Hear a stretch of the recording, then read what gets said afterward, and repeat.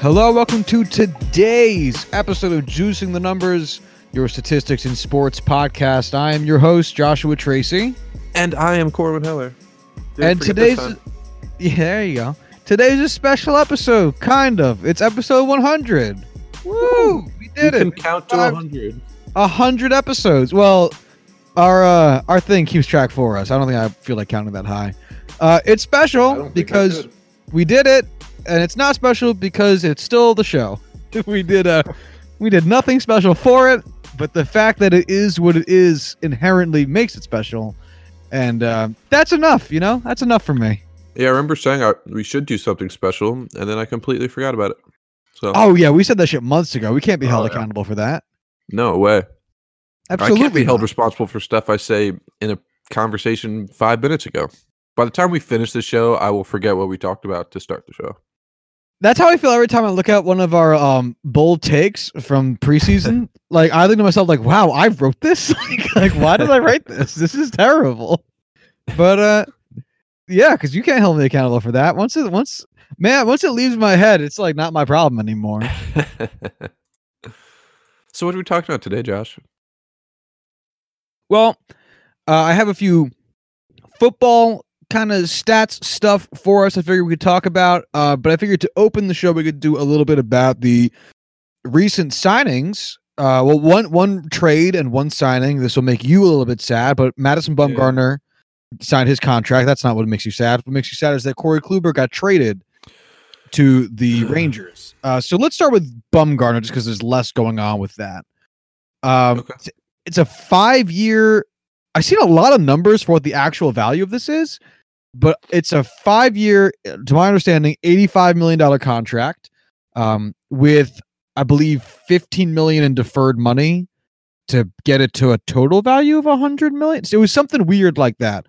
Regardless, because that extra $15 million over a course of 5 years doesn't really change the AAV like that much. What do you think of this signing?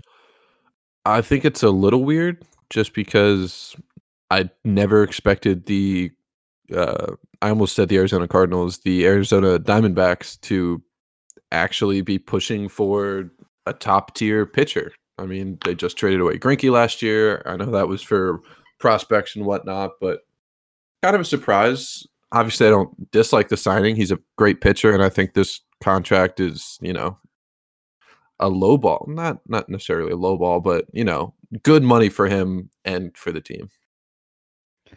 Yeah, at first glance, it's definitely strange. I do think that given some time to ruminate on what the Arizona Diamondbacks are at their core, it actually is kind of fucking brilliant.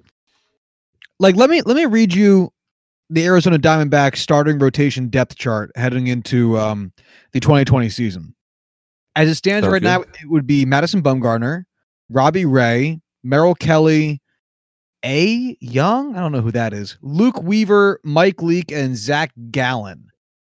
Alex Young, I don't know who that is still, but Alex Young. Anyway, that's honestly not awful at all. That's actually a pretty fucking okay starting rotation. That might be like, it's definitely not as good as the Dodgers still, even though they're losing a couple guys. And it might be better than the Padres just on sheer force of depth, not necessarily top end guy versus top end guy, but just through the entirety of it.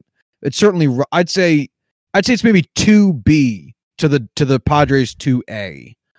But it's right. That's a rotation that shouldn't actively be losing you games. No, I mean, a starting 5 rotation of Bumgarner, Ray, Gallen, Weaver, and I guess Merrill Kelly would be their number 5 if they're not rotating Mike Leake in there.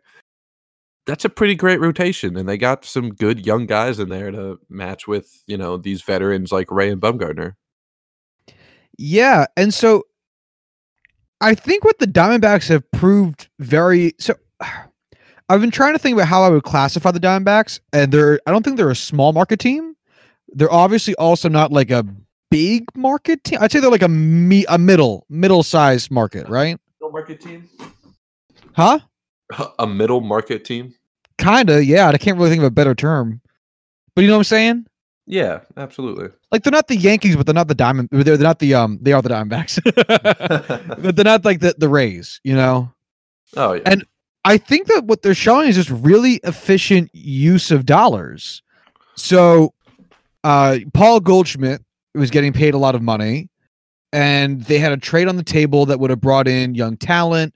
They had a guy in Christian Walker that they thought could be some decent percentage of what Goldschmidt currently was, and they found a way to clear a little bit of money off the books by trading Goldschmidt, albeit difficult because, you know, he's such a franchise player. I mean, it's odd to move him, but it made a lot of sense. They got prospects back. They got to start Christian Walker, who finished, I believe, top 5 in NL Rookie of the Year voting.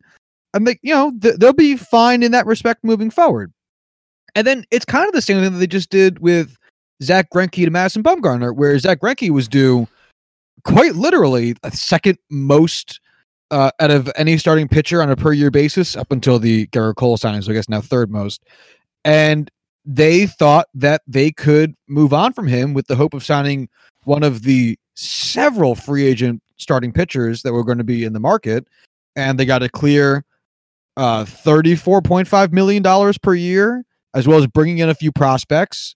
And then they used half of that to sign Madison Bumgarner, because at $85 million per year over the course of 5 years, that's $17 million a year, literally half of what Zach Greinke was getting on a per year basis. So I think this is kind of just brilliant, honestly. Yeah, I mean, don't get me wrong. I don't think they're in much of a position to compete in that division. The rest of their, starting lineup is quite old outside of, Josh Rojas, Christian Walker, and Ketel Marte. But man, if, they start bringing up prospects, if they start moving guys around and whatnot, they could have a pretty serious team. With this rotation, they don't necessarily need the hot bats that, other teams have. I think they could do well, even if it is not, a competing spot. Yeah, they definitely won't win their division. That's still going to be the Dodgers until proven otherwise, the same way I believe the Browns will be bad until proven otherwise. The Diamondbacks did finish 85-77 last year, so 8 games over 500. That put them only 4 games behind Milwaukee for the second wildcard spot. So in terms of wildcard contention, or just, general levels of playoff contention, they were right in it last year for a good stretch of time. So I don't know. I kind of think this is a really cool move. Yeah, I don't dislike it. When I first saw it, obviously I was taken aback because it just came out of left field, it seemed like, but super weird. Yeah, but I don't hate it. Yeah, apparently Bumgarner also wanted to stay in the National League because he likes batting, and I'm really not surprised. If you had told me that Bumgarner was looking to stay in the NL West because he wants to fuck the Giants, since they didn't re-sign him based on who he is as a person, wouldn't be surprised. I would not either. Yeah, really wouldn't. Like, I bet if the Dodgers put a serious offer out for him, because I doubt they did, he probably would have signed there. But he didn't. That would be pretty cool if we could see, him in that crazy Dodgers rotation. As much as I am not a huge fan of the Dodgers, just seeing that kind of talent all together would be pretty cool. I would personally love to see him on the Padres, just to bring the veteran presence to that Padres rotation, because it's so young, so good, but young. By the way, the Dodgers rotation, quite suspect, I must say. Actually, looking at it, so it's Clayton, pulled it up as well. Yeah, Clayton Kershaw, Walker Buehler, Kenta Maeda, Julio Urias, and that's it. 4 starters currently listed. Now, granted, I'm sure that there's a AAA guy or a trade or something incoming. But yeah, so that still weird. They have Dustin May in their bullpen, but he's definitely a guy who they're going to stretch out and have be a full-time starter. if he starts the season as their number 5, I wouldn't be surprised. Yeah, he was playing very well at the end of the year last year. They still have a guy like Ross Stripling that they could bring back as a starter. They have options they can use, obviously. They definitely have the prospect talent for it. Let's pull that up and just see what they have there. Yeah, plus they have a great bullpen as they have for a while now. They could definitely get bullpen days in there at their discretion. What's up? I'm on the Dodgers website, and next to the depth chart, they have their top 20 prospects link. Okay. And I clicked on it, and it goes straight to their 2014 prospect list. That's hilarious. I'm doing the same thing. That's so funny. So they have guys like Corey Seager, Julio Urias is still there. Jock Peterson. Yep, Jock Peterson. Alex Verdugo is still on. Yeah, I was gonna say that's the only other name I recognize. Yeah, Austin Barnes is there. How do you get this to not be 2014? That's so fucking stupid. Cody Bellinger is their 20th overall prospect. Funny how that works out. This is insane. All right, so in the URL it says 2014. Dude, that's so funny. We're doing the exact same things right now. Yeah, I'm just gonna Google Dodgers prospects. Yeah. Yeah. Don't you just all love listening to us Google things? That is what most of the show consisted of, talking while Googling. So Dustin May is their number 2 overall prospect, number 32 overall, and the number 10 right-handed pitcher. They have guys like Josiah Gray over there, Tony Gonsolin. They have a couple. They don't have any other heavy hitters outside of Dustin May, so he'd definitely be the guy I expect to be brought up this year and possibly start the season with the big league team. All right, yeah, they're gonna have to. I just find it so weird that they really haven't done anything. Yeah, they've been rumored to do everything. And that's it. Yep. Do you see a trade for them incoming? I don't know who they would trade for. Well, I guess that lets us talk about Corey Kluber now. Yeah. Or the Indians, I should say, as a whole. Yeah. I know. I'm sorry, my friend. I just hate how we talked about it, and we talked about who would the Indians move, who would the Dodgers be interested in, and I just straight up said, if Kluber was traded, he would be the person I would be least upset about because he's a robot, and here we are. Oh God. So you know how I have my stack of baseball cards on my desk? Yes. Do you want to take a wild guess at who's right on top staring at me right now? I'm going to go with Mr. Robot himself, Corey Kluber. It is Corey Kluber. So the Cleveland Indians sent Corey Kluber, their 2-time Cy Young winning pitcher, to the Texas Rangers in exchange for outfielder Delano DeShields Jr.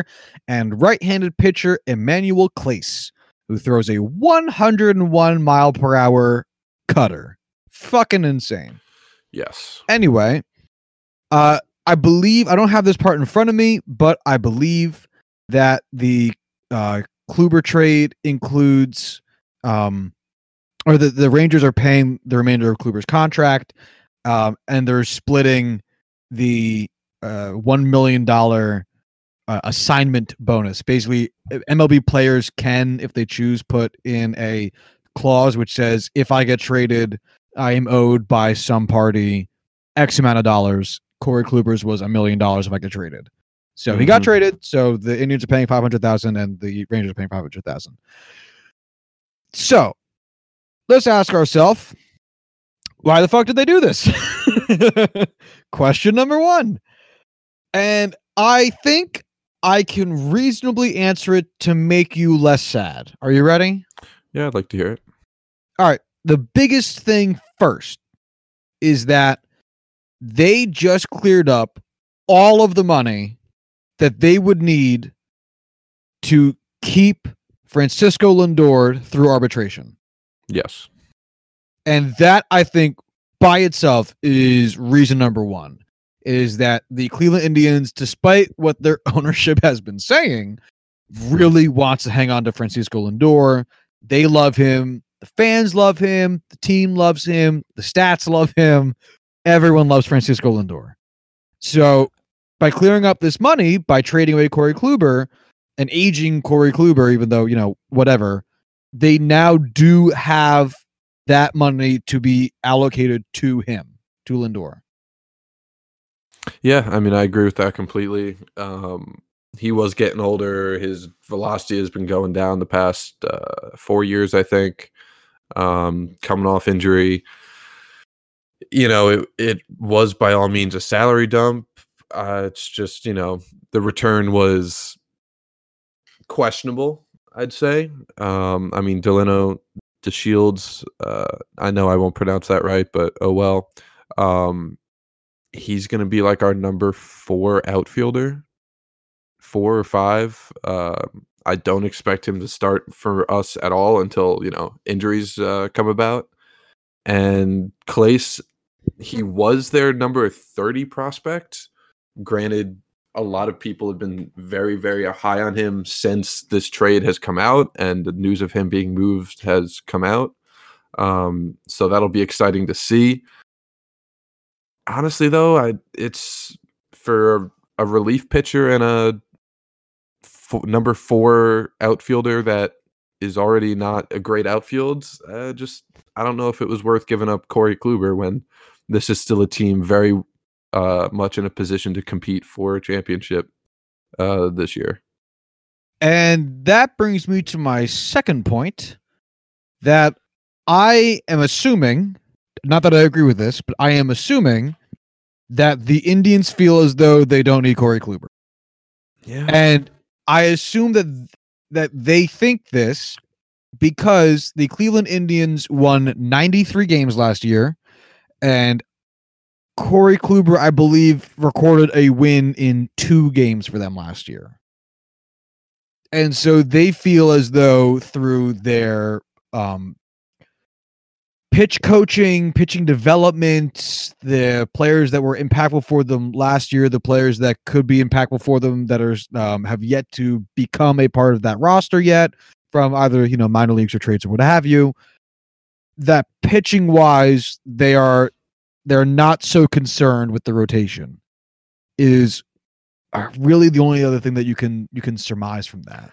I mean, they do have a good rotation, and they have a lot of good young guys. You got Carlos Carrasco, who's probably going to be number 1 or number 2. Mike Clevenger's right there. Shane Bieber's right there. And then after them, you got some young guys that they're high on with Adam Pluko, Zach Plesac. I think it's Adam Savali. But regardless, it's Aaron. But they have young guys who can step up. And listen, if you're saving a lot of money and you have guys that can replace Corey Kluber, this is great. But at the same time, if you're gonna move a guy like Kluber, I feel like the Indians still got lowballed. So I don't disagree with the decision to move Kluber. It's just what they ended up deciding on. Yeah, I can understand it because there's nothing that I can really say at this point to make you feel as though the Indians couldn't have gotten more or shouldn't have gotten more. I think that the Indians were just looking for a specific minimum requirement for what they wanted, and the Rangers provided that. I really don't know what else there is to truly say about it. Maybe they, there's also like the things that we'll just never know. Like maybe the Indians weren't impressed with how Kluber's rehabs were going. Maybe the Indians just didn't feel comfortable with, I don't know, Corey Kluber's ability to recover from the injury, which is really just another way of saying the same thing.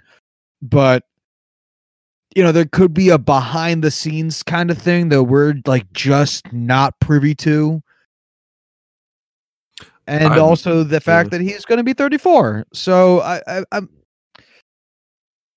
don't know. It does feel light from a logic perspective, it seems to make sense, but it still at the same time feels light. Yeah, I know what you mean. It's, there's a lot of factors involved with this. There's a lot of information that, we as the public or media don't and will never know. Are we the media? Yes. You know what? As I was saying, like the public, I was like, you know what? Are we the public still? Like, are we the media? Let's just throw it in there. Why not? But yeah, we'll see. There's been countless times where people have just scoffed at trades, saying, this is clearly one-sided, and it's either been quite fair or going the other way. We just have to wait and see. So let's wait. So I went to the Texas Rangers depth chart page to see how else they had in their outfield, and it's no one really great, like Joey Gallo, but they're not moving Joey Gallo, and there's like Willie Calhoun. So I went to their top 30 prospect link, and it brought me to the 2018 prospects. And so, what's happening? I don't know. I did that with the Indians too, and it just brought me straight to the Indians. This is sorry, 2018. Oh man, I don't get it. Fucking oh well. Yeah, I'm not sure I really have anything else constructive to say about this trade. Do you?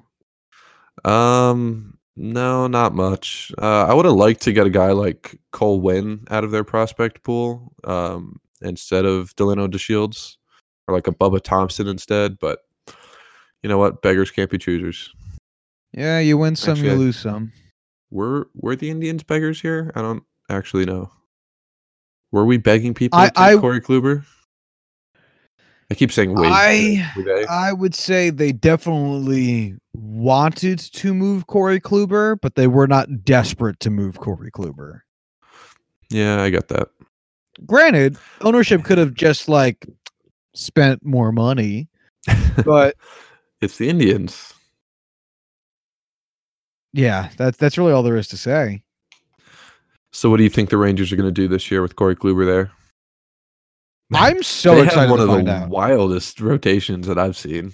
Their whole team is fucking bizarre. Yeah, it's like a Twilight Zone episode. Yeah, but their rotation isn't bad at all. Corey Kluber, Mike Minor, Lance Lynn, Kyle Gibson, and then some guy named Jordan Lyles. Is that what Jay Lyles is? That sounds very familiar. Yeah, Jordan Lyles. That's not fucking bad. Minor and Lynn had fantastic years going by WAR last year. Corey Kluber, literal 2-time Cy Young winner.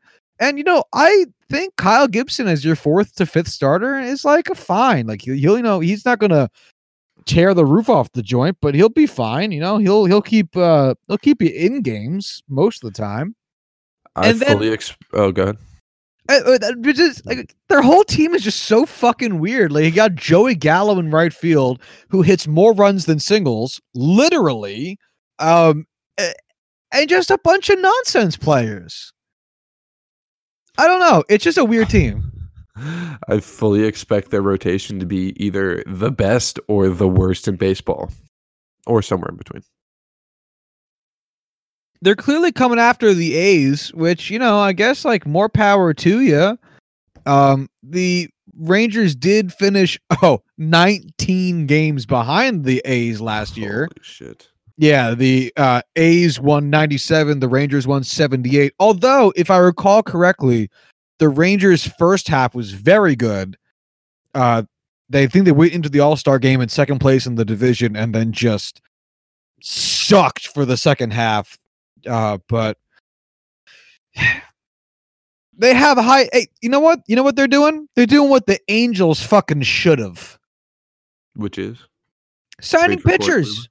Pitchers. They signed Kyle. They took a flyer on Kyle Gibson and they traded for Corey Kluber. And if the Angels had did that, we'd be fawning over those amazing signings because literally the only fucking thing that team really needs to be on the fringe of contention is pitching, and they've done fuck all.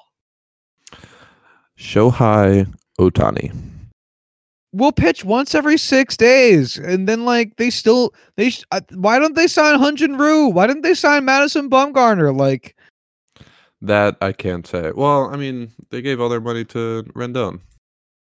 They're paying so much money to Rendon, Mike Trout, Albert Pujols, and what's his fucking name? Justin Upton. Justin Upton. Dude, those three guys, like, per year are making gotta be $120 million just between those four guys. No, maybe not 120, probably like 100. Those guys or the entire of the Pirates franchise? Wait, say again? Who gets paid more, those four guys together or the Pirates? Oh, those four guys together. It's not even going to be close. Let's see what their salary is. No. We have other things to talk about today. We're not going down this rabbit hole right now. Okay. So let's talk about the thing that I had actually prepared for us to talk about. So let's start with the spreadsheet guy, just because why not? So, what I was thinking about while watching football the other day is, so we talked last week about fourth quarter performance on offense for the Seahawks and I forget who else. I think Dallas. I think so. I wanted to know who did the best in the fourth quarter, and then I just figured I'd do it by each quarter, and the worst in each quarter. Because I want to know who provides you the wildest fourth quarter experience. Blake Bortles. And I figured the easiest way, well, no, like what team? Because I figured a good way of doing that would be who is getting the most touchdowns in the fourth quarter and allowing the most touchdowns in the fourth quarter. Or at least who's providing a good combination of those two factors. Because that means that your team is either like battling it out back there, or they're just getting rammed and needing to try to come back a la the Lions.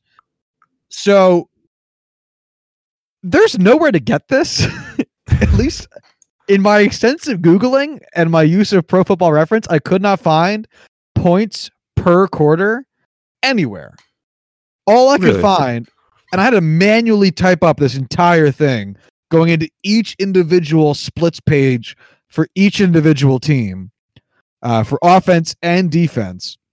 I had to go just by touchdowns. So this doesn't count field goals. It doesn't count extra points made or missed. It's just the number of touchdowns, offensive touchdowns and defensive touchdowns allowed. So no special teams touchdowns per quarter. I'm totally okay with that because touchdowns are why we're here. Field goals are disappointments. Well, I figured it would be nice if we had like total points, but yeah, you know. Since we're going after like you said, enjoyment factor here, I think just having touchdowns is very, very reasonable. Yeah, I'm not mad at it. I wish I had a little bit more, but I'm not mad at it. So let's take it quarter by quarter, just because, you know, like, why not? So the best team in the first quarter is no surprise the Baltimore Ravens. They have 16 offensive touchdowns. That's so many. Yeah, that's a lot of them. Second place is the Packers. Third place is the Buccaneers. Fourth, the Patriots. Fifth, the Niners. And there is one team in there that just does not belong. The Buccaneers. God, they suck. Or are really good. No, they're not. We are. Worst teams in the first quarter, you may ask? The Bears have 2 touchdowns total. The Rams also have 2. And then the Bills, Texans, Steelers, and Redskins all tied with 3. Oh, man. Steelers are just so bad. Well, you're still going to the playoffs for now, so shut the fuck up. Okay. That's fair. So first quarter, what are you looking for out of your team in the first quarter? I want to see multiple drives to start out the game where you can put points on the board. And offensively, you want to see a good game plan, a good script that's attacking the weak point. Well, I guess in this context, I want to see back-to-back touchdowns the first 2 drives. If you fail after that, that's fine. You can make adjustments. But for the first 2 drives, when all the plays are scripted, that's when I want to see scores.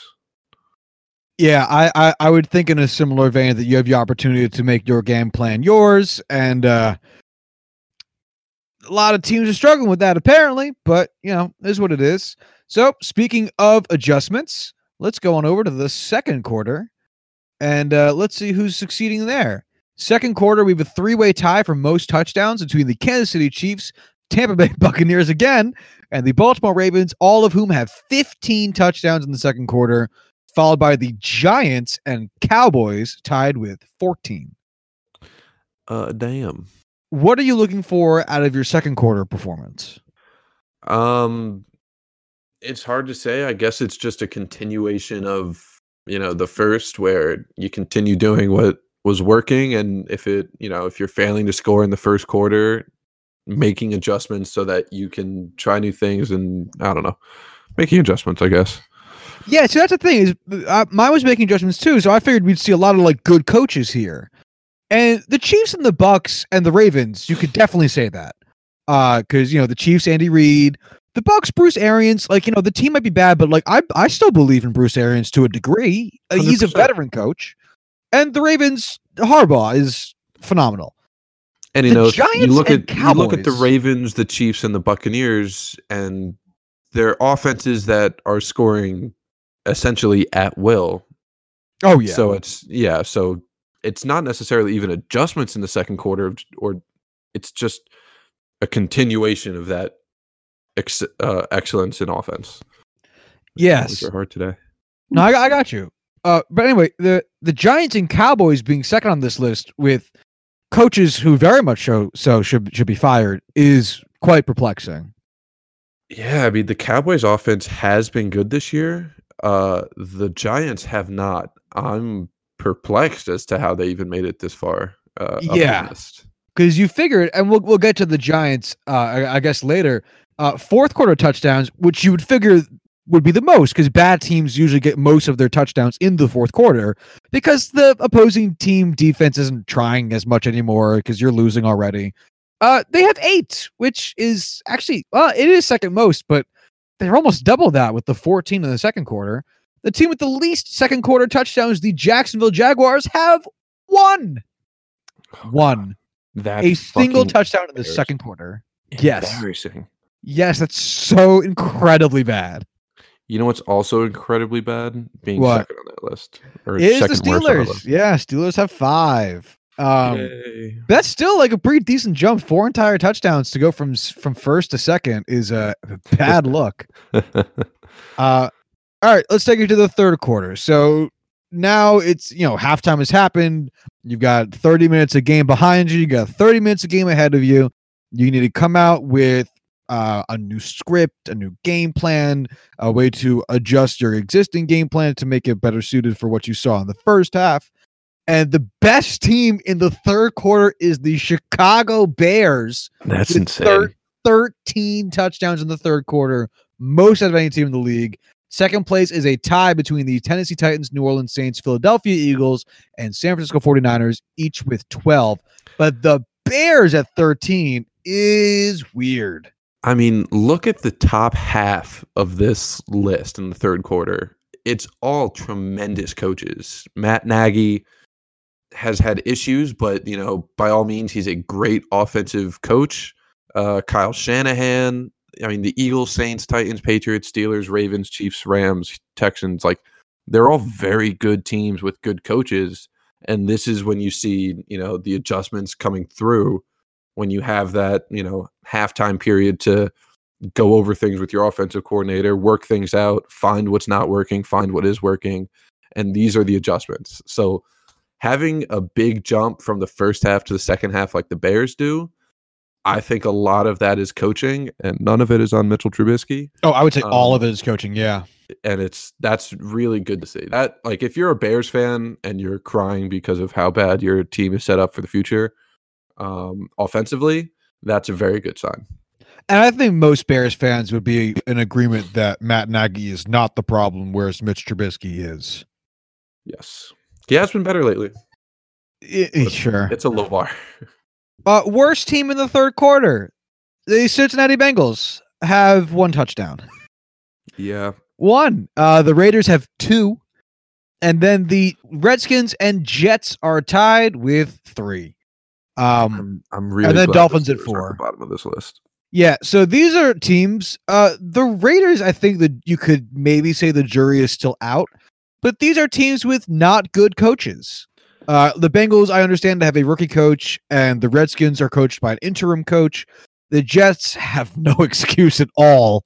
And then the Dolphins also with a rookie coach. But, eesh. Oof. And the Raiders have been awful as of late. They just cannot score at all. They started off so strong, too. Yeah. Oh, well, it's a good thing they have their coach for the next 8 years. $80 million. Yeah. They, anyway.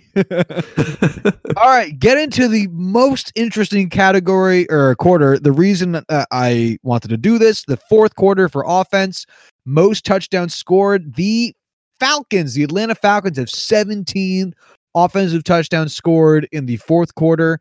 Second is the Houston Texans with 16, followed by the Tennessee Titans at 15, the Cowboys with 14, and the Bills with 13. What do you make of this top 5? The Falcons are insane. They have 18 touchdowns combined in the first 3 quarters this year and have 17 in the fourth. That's insane. How? I mean, fucking I get nonsense. that their defense is nonsense. Has been, well, I guess it has been better lately after the bye, but their defense hasn't been good this year and they have a lot of catching up to do. But I don't get how you can basically have half of all of your touchdowns in 1 quarter. I don't know. I don't know. They're clearly just fucking praying and throwing the ball around. You know, everyone, Matt Ryan turns to Uncle Rico over there and just kind of like lets it fly. Tosses that ball over mountains. Clear over to the mountains. Fuck, man, that makes for some great football, though. I'll tell you that. Oh yeah. Don't worst even bother team, watching the first 3 quarters of that game. Well, we'll get to that. The worst teams in the fourth quarter offensively. The Broncos have 3 touchdowns in the fourth quarter all year. The Steelers have 4. And then it's a 4-way tie with the Bengals, Jets, Chiefs, Bears, all with 6. Chiefs being a weird one. I would usually say it's because they're so good they don't need to score touchdowns in the fourth quarter. And they are still very good this year, but they're not so good that they should just stop scoring touchdowns in the fourth quarter. That's kind of weird. What make you of this bottom of the list? Makes me sad for one. Yeah, same. Honestly, though, like it's weird seeing the Chiefs here because, like you said, they are a much better team than what is everyone else here. But other than that, it's the usual suspects. Like the Broncos. I mean, Drew Lock has been pretty great for them since he's taken over as the starter, but that offense is not very good altogether. The Steelers, I don't want to talk about. Bengals are just trash fire. The Jets, we shouldn't talk about either. No, the Jets are poorly coached. That's really all there is to it. The Jets, granted, they have have injury problems and like they have no offensive line and they could use a wide receiver 1, but they're poorly coached. Like all the things I just said, like 90% of teams in the league can say they're just poorly coached. Can I ask you a tangent question? Absolutely. At what point in the season did you realize that Adam Gase was the kryptonite of your team? It actually took a few weeks because week 1, like we barely lost. We lost on that field goal, so it was like 17-16. CJ Mosley had come out of the game because he was hurt, and that was right when our defense started falling apart. So it was like, all right, I don't blame this on him. And then you had to start Trevor Siemian the next game, and it was like, oh, well, what do you expect? And then you had to start Luke Falk for the next 2 games, and you're like, well, what can you expect?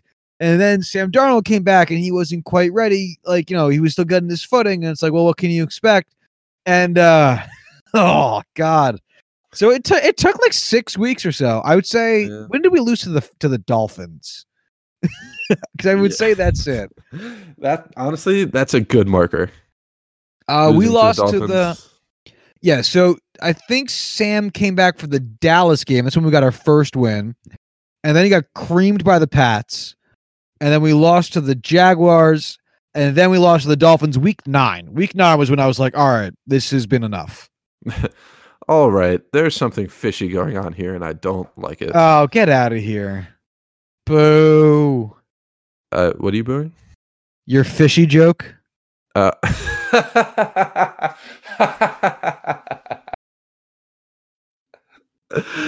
did not mean that.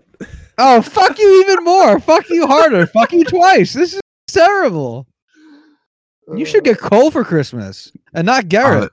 You know what? Oh, I got bad jokes too. Man, I'm so good at puns, I don't even know that I'm making them. Oh, wow, that was awful. That whole sentence was trash. I don't know when you've ever said a sentence of mine wasn't trash. I'm bad at speaking. I'm illiterate. I'm highly educated. So let's move on to the other end of this. This is defensive touchdowns allowed. So the worst team in the first quarter, having allowed 11 touchdowns, and is the Giants, followed by a tie between the Jets, Chiefs, Finns, and Jaguars, each with 10. Again, a weird appearance by the Chiefs. Very weird. I mean, their defense hasn't been fantastic this season, but they've been very good. It's, Chiefs are weird, man. I guess they just like playing from behind. I guess. Are they even ever playing from behind? I couldn't even tell you. It definitely feels weird that they've been in two places you wouldn't expect them to be, but success is what it is. I guess it's all working out for them. Let's get into the second one. So this is, again, like we said, for the second quarter on the offense, this also reflects the defense coaching. How well do you handle your opponent's second half adjustments? How well do you make your own second quarter adjustments based on what you saw from the opposing offense in the first quarter? And the worst teams at doing that are the Miami Dolphins, the Oakland Raiders, the Atlanta Falcons, and the Arizona Cardinals, each of whom have allowed 15 touchdowns in the second quarter. Followed by the Lions with 13 and the Redskins with 12, and we will not go further. I was going to say. So what make you of this this top of the list here? It's a lot of bad defenses. Just straight up, that's really all you can say about these. Dolphins, Falcons, Raiders, Cardinals, Lions, Redskins have all had very bad defenses this year. This is true. And that's just, if you have a bad defense, you're going to give up a lot of touchdowns. It's hard to argue when it's just, it's just that simple. I didn't say who allowed the fewest first quarter touchdowns. I want to loop back to that for a second. Fewest first quarter touchdowns allowed was the Ravens with 3, followed by a big old tie between the Packers, Saints, Patriots, Bills, Broncos, and Arizona Cardinals, who you just said were a bad defense, and I'm inclined to agree. Yeah. But yet they have allowed very few first quarter touchdowns. Clearly, they're just a good first quarter team and bad second quarter team. The teams with the fewest second quarter touchdowns allowed, the Broncos again with 3, the Kansas City Chiefs with 4, the Buffalo Bills and Niners are tied with 5, followed by the Chargers with 6. So yeah, these are all good defenses. This is where I wouldn't expect the Chiefs to be this high this time, but clearly they're just balancing out how weirdly high they were on the other one. Yeah, that's just the way it works out sometimes, Some words are so fucking hard. Sometimes teams just score right before the end of the quarter, so it's close. Sometimes teams just have really good defensive coordinators that are good at making adjustments. Some teams have Andy Reid. Does Andy Reid call the defensive plays? He does not. Who's their DC? I don't know off the top of my head. I can look it up. Oh, I don't care that much. All right, third quarter defensive touchdowns allowed. The most in the league has been the Carolina Panthers. They have allowed 14. This is followed by the Jacksonville Jaguars, the Cleveland Browns, and the Houston Texans, each with 11. Their defensive coordinator is Steve Spagnuolo. Oh, I actually know that name. Yeah. Do you have anything to say about these four teams here? At the top, I don't know. Like the Texans, off the top of my head, I don't feel like they have a terrible defense this year. The Browns, I didn't think had a terrible defense this year. The Panthers have been absolutely awful as of late. But again, yeah, these aren't tremendous defenses. They're, the Broncos down at 10 or at 9, excuse me, are kind of the biggest surprise up top. But yeah, I got nothing crazy to say here. Yeah, you don't need to. All right. The best team in the third quarter defensively, the New England Patriots have allowed 2 touchdowns all season in the third quarter. Go Bill Belichick, I suppose. That followed by a tie between the Baltimore Ravens, the Minnesota Vikings, the Pittsburgh Steelers, and the Seattle Seahawks, who have each allowed 5. Yeah, again, these are good defenses, and like we said earlier, they all have good coaches. All right, now when it matters most, defense performance in the fourth quarter. This team has allowed the most touchdowns. Ooh, it's a tie for the most touchdowns allowed in the fourth quarter. 14.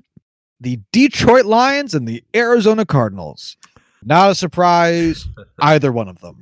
No, I'd agree. Not a huge surprise at all. This followed by the Seahawks and the Saints with 13 allowed. Yeah. Those are big surprises. Yes. Anyway, what's funny? If you look at the Cardinals and the Lions in the first and third quarters, they're not really allowing all that many touchdowns regardless. In the second and fourth quarters, they are allowing quite a bit. Yes, many. Many. It's just funny how that works out like that. Yeah, life is fucking weird. The best team, just to move on through this, the best team in the fourth quarter, the New England Patriots, they've allowed 3 touchdowns all season, followed by a tie between the Vikings, Cowboys, and Bengals, probably because most teams stop scoring on the Bengals by the fourth quarter because they would like to go home. Fuck the You Bengals. are not wrong. Yeah. All right, so all this culminating with, let's think of it as this. Let's say every single team is playing this week, and they're all playing on Sunday. We are going to find for you the best team to watch, or the best game to watch for each quarter, so you can flip through your channels effectively. Love it. So, now just doing simple addition between first quarter offensive touchdowns gained and defensive touchdowns allowed, the team with the most shit going on in the first quarter, the Tampa Bay Buccaneers, have 20 cumulative touchdowns, I guess, happening in the first quarter. Followed by the with 19, a big old tie between the Vikings, Ravens, Niners, Packers, and Chiefs. Again, a weird appearance by the Tampa Bay Buccaneers. But if you are looking to watch a touchdown happen, you have your best chance of doing it in the first quarter with the Tampa Bay Buccaneers. Yeah, I don't know if it's surprising when they have a guy who throws the ball up just so much every game in Jameis Winston and just don't have a defense to stop anyone. Their passing defense is so bad. Yes, it is. Games to avoid for first quarter touchdown scoring. The Buffalo Bills and Chicago Bears each have only scored or allowed a total of 7 touchdown events. The Steelers only have 8, the Rams only have 9, and the Texans only have 10. So if you tune into a Tampa Bay Buccaneers game, you have literally double the odds of seeing a touchdown that you do if you watch a Houston Texans game. Which is just weird to say. Yes, it's a very strange sentence. So if you want to watch a game in the second, all right, so that's all well and good. First quarter wrapped up. What do I watch in the second quarter, Josh? I need to know. Well, numbers tell us you should watch the Oakland Raiders because the Oakland Raiders have 28 touchdown events happen in the second quarter, followed by the Tampa Bay Buccaneers with 25. Yeah. Followed by another big old tie at 24 between the Dolphins, Giants, Cowboys, and Ravens. But if you are looking to maximize your touchdown watching experience, you should go from the Tampa Bay Buccaneers to the Oakland Raiders. I mean, if you want to enjoy football, you shouldn't be going from the Buccaneers to the Raiders. But if you just like touchdowns, that's the way to do it. Yeah, that's all we're interested in is watching touch. If you want to avoid get teams to avoid for second quarter matchups, the Jacksonville Jaguars have only had 8 touchdown events. The Denver Broncos have only had 9. Everyone else has at least 13. It's just so not good. Oh, jeez. All right, the third quarter. All right, if you want to watch touchdown scoring in the third quarter, your best odds are with the Carolina Panthers at 22, followed by the Houston Texans at 21, and then a tie between the Eagles and Saints at 20. So far, our order of games is first quarter, Tampa Bay Buccaneers, second quarter, Oakland Raiders, and third quarter, Carolina Panthers. This is a weird day for football. Listen, I know you said I would love this topic. I'm beginning to love it less and less when we're finding these things out. This is hurting. This is amazing. The worst team to watch in the third quarter is the Jets, which I've experienced. They've scored. Huh? Can you attest to that? Are they oh God, yes, I can. Watch in the third Fuck, quarter? we're awful. It's not even fun to watch. That followed by the Redskins and Bengals, each with 10 touchdown events in the third quarter, followed by the Lions with 11, and then actually the Raiders and Chargers with 12. All right. And this will answer for us 2 questions as we approach the fourth quarter of which team is most exciting to watch in the fourth quarter, and how do we conclude our football game day watching experience. And you should conclude it by watching either, because we have a tie, the Arizona Cardinals or the Houston Texans, each of whom have 26 touchdown events happening in the fourth quarter. So if you were to have a day of football and you wanted to really maximize your touchdown watching experience and all 16 games were happening at the same time, you should watch the Tampa Bay Buccaneers in the first quarter, the Oakland Raiders in the second quarter, the Carolina Panthers in the third quarter, and then you should probably watch the Texans in the fourth quarter. And for overtime, drink some bleach. Yeah, just kill yourself. That is followed by the Detroit Lions and the Seattle Seahawks at 25 and the Atlanta Falcons with 24, which you would think they would be so much higher, but it's because their defense is like weirdly good in the fourth quarter. But yeah, the worst team in to watch in the fourth quarter is the New England Patriots. They have 10 total touchdown events in the fourth quarter, followed by a tie between the Bengals, Broncos, and Steelers, each with 12 fourth quarter touchdown events. So the if you are a fan of the Cardinals or the Texans, congratulations. You have survived, I guess, what would have been thought as of a stressful season, though not for Cardinals fans because you're bad, but probably for Texans fans because you're actually supposed to be good. And you are 9-5. That's good. Yeah, I don't know if I'm going to be able to follow this throughout the rest of the season, man. I don't know if I can commit to the Raiders and the Cardinals and the Texans, and I don't know if I could watch these teams. The Bucks, I feel like I could watch. I feel like that's a dumpster fire in so many great ways. Like that is team chaos of the NFL. But if you're actively switching between these games to watch essentially bad teams play football, more power to you. I think, yeah, you absolutely should. So let's actually look at the upcoming games for this week, which is week 16. 6. Oh, thank you, God. I did not want to count. You know how we hate counting. So week 16. Let's see, who are the Bucks playing? The Bucks are playing the Texans. Oh, look how perfectly life happens. Life comes at you good. So I just want to say, we're both saying you should watch the Texans and the Buccaneers, but we both know that we will both be watching Steelers Jets and wishing we were watching Texans Buccaneers. Yes. So between the Texans and the Buccaneers, they have a combined 30 touchdown events because the Texans only have 10 in the first quarter. But regardless, that's pretty good. I don't think anyone else is really going to come that close. Who are the Ravens playing? Or do they have off? Yeah, the Ravens are playing the Browns, who I don't think are that interesting. Oh, no, Ravens Browns actually probably outdo them 33.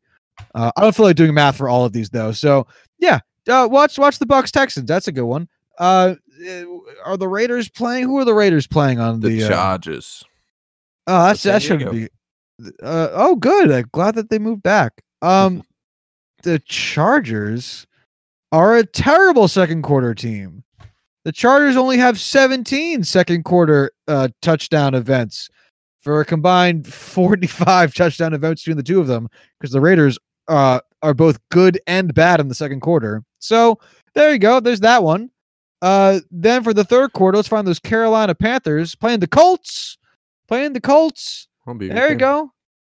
One would hope. Colts are number 7 on our third quarter event list. I guess actually tied for first, second, third, fifth, tied for fifth. 19. That's 41 touchdown events right there for between those two teams. And then then we loop back to the Texans Buccaneers game to finish this shit off, I guess. Yeah, I mean, you could finish it off with Cardinals Seahawks. Cardinals were up there. Yeah, but fuck them, you know. Fuck them all to death. Fuck them real good. Fuck them real good. So Corbin, what do you think of my hard-hitting analysis? I did love it. I didn't want to love it. There are some pretty ugly conclusions that we had to come to. Like, you should be watching the Cardinals or the Raiders. But in all, it was very insightful, and I enjoyed myself. Thanks for having me on. There you go. You are welcome, my friend. I also have the NFL splits that would give us the total for by quarter, but I'm not sure it matters all that much. One of the things that is interesting is interceptions. So in the first quarter, the NFL total has 66 interceptions given up in the first quarter. Okay. So across all 32 teams over the course of 15 games thus far, like that's not a lot. Then 93 in the second quarter, so it goes up. Oh yeah. Then down to 83 in the third quarter, so a little drop, but still kind of high. And then it just jumps to 120. Yeah, that's the Jameis Winston, the fucking Duck Hodges just chucking balls open for something to happen. And then there's a single interception thus far this season in overtime. Overall, first half of the game total in the NFL this season, 159 interceptions. Second half, 203, just shy of 50 more. So second half is a dangerous place to be chucking your balls around, my friends. Keep it on the dirt. I swear I'm not laughing because he said balls. I swear. But he is. Also, to go in hand with that, there's also passer rating here, which I thought was kind of cool. 96.3 passer rating in the first quarter on average in the NFL. 91.8 in the second quarter. So it goes down, first quarter, you got the scripted plays like Corwin talked about. Second quarter, like, you're still there. Third quarter, 92.1. So, like, so far for these first three quarters, like, everything's going hunky-dory. And then the fourth quarter comes along, 85.3. Just nosedives down there, 7 points lower. Why does anyone pass the ball in the fourth quarter, Corwin?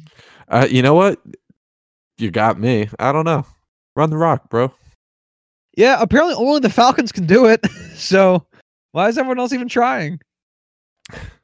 I have no idea. Why try? Honestly, why try? Let's make football a 45-minute game. Let's make football short again. Let's make it into 3 15-minute segments like it's hockey. Sure. Ooh, Corwin, news has been announced just before we finish recording. What? The Pro Bowl roster's got it revealed. Oh yeah, that I am already have that up, ready to talk about us doing this on Sunday. Oh, we can wait for Sunday. Yeah, because there's a lot here for us to unwind. Yeah, I opened it up because in my mind I was thinking, well, it's like the MLB where there's like 9 or 10 names to get. No, there's like 75 names. There's so many names. There's a lot. So yeah, we'll just go over that on Sunday. Yeah. Spoiler alert: Tyler Matakevich did not make the Pro Bowl roster as a special teamer, so I will be in New York joining the riots because that's a damn shame. I just want to make sure that my boy Jamal Adams did make it. That's my guy. We'll talk more about it later, though. Hey, who's the other safety that's on there with him? Earl Thomas. Oh, yeah, Baltimore Gross. Ravens. All right. Anything else to say about this subject, my friend, before we wrap it all up? Nope. Okay. If you want to follow the show, do so at Juicy Pod. Tell us your favorite team. We might read their stats more. If you want to hit us up via email, you can do so at juicingthenumbers@gmail.com. And we have show notes at juicingthenumbers.wixsite.com/website. I'm not repeating it. Go there and find out. Until Monday, y'all have a good one. Or don't.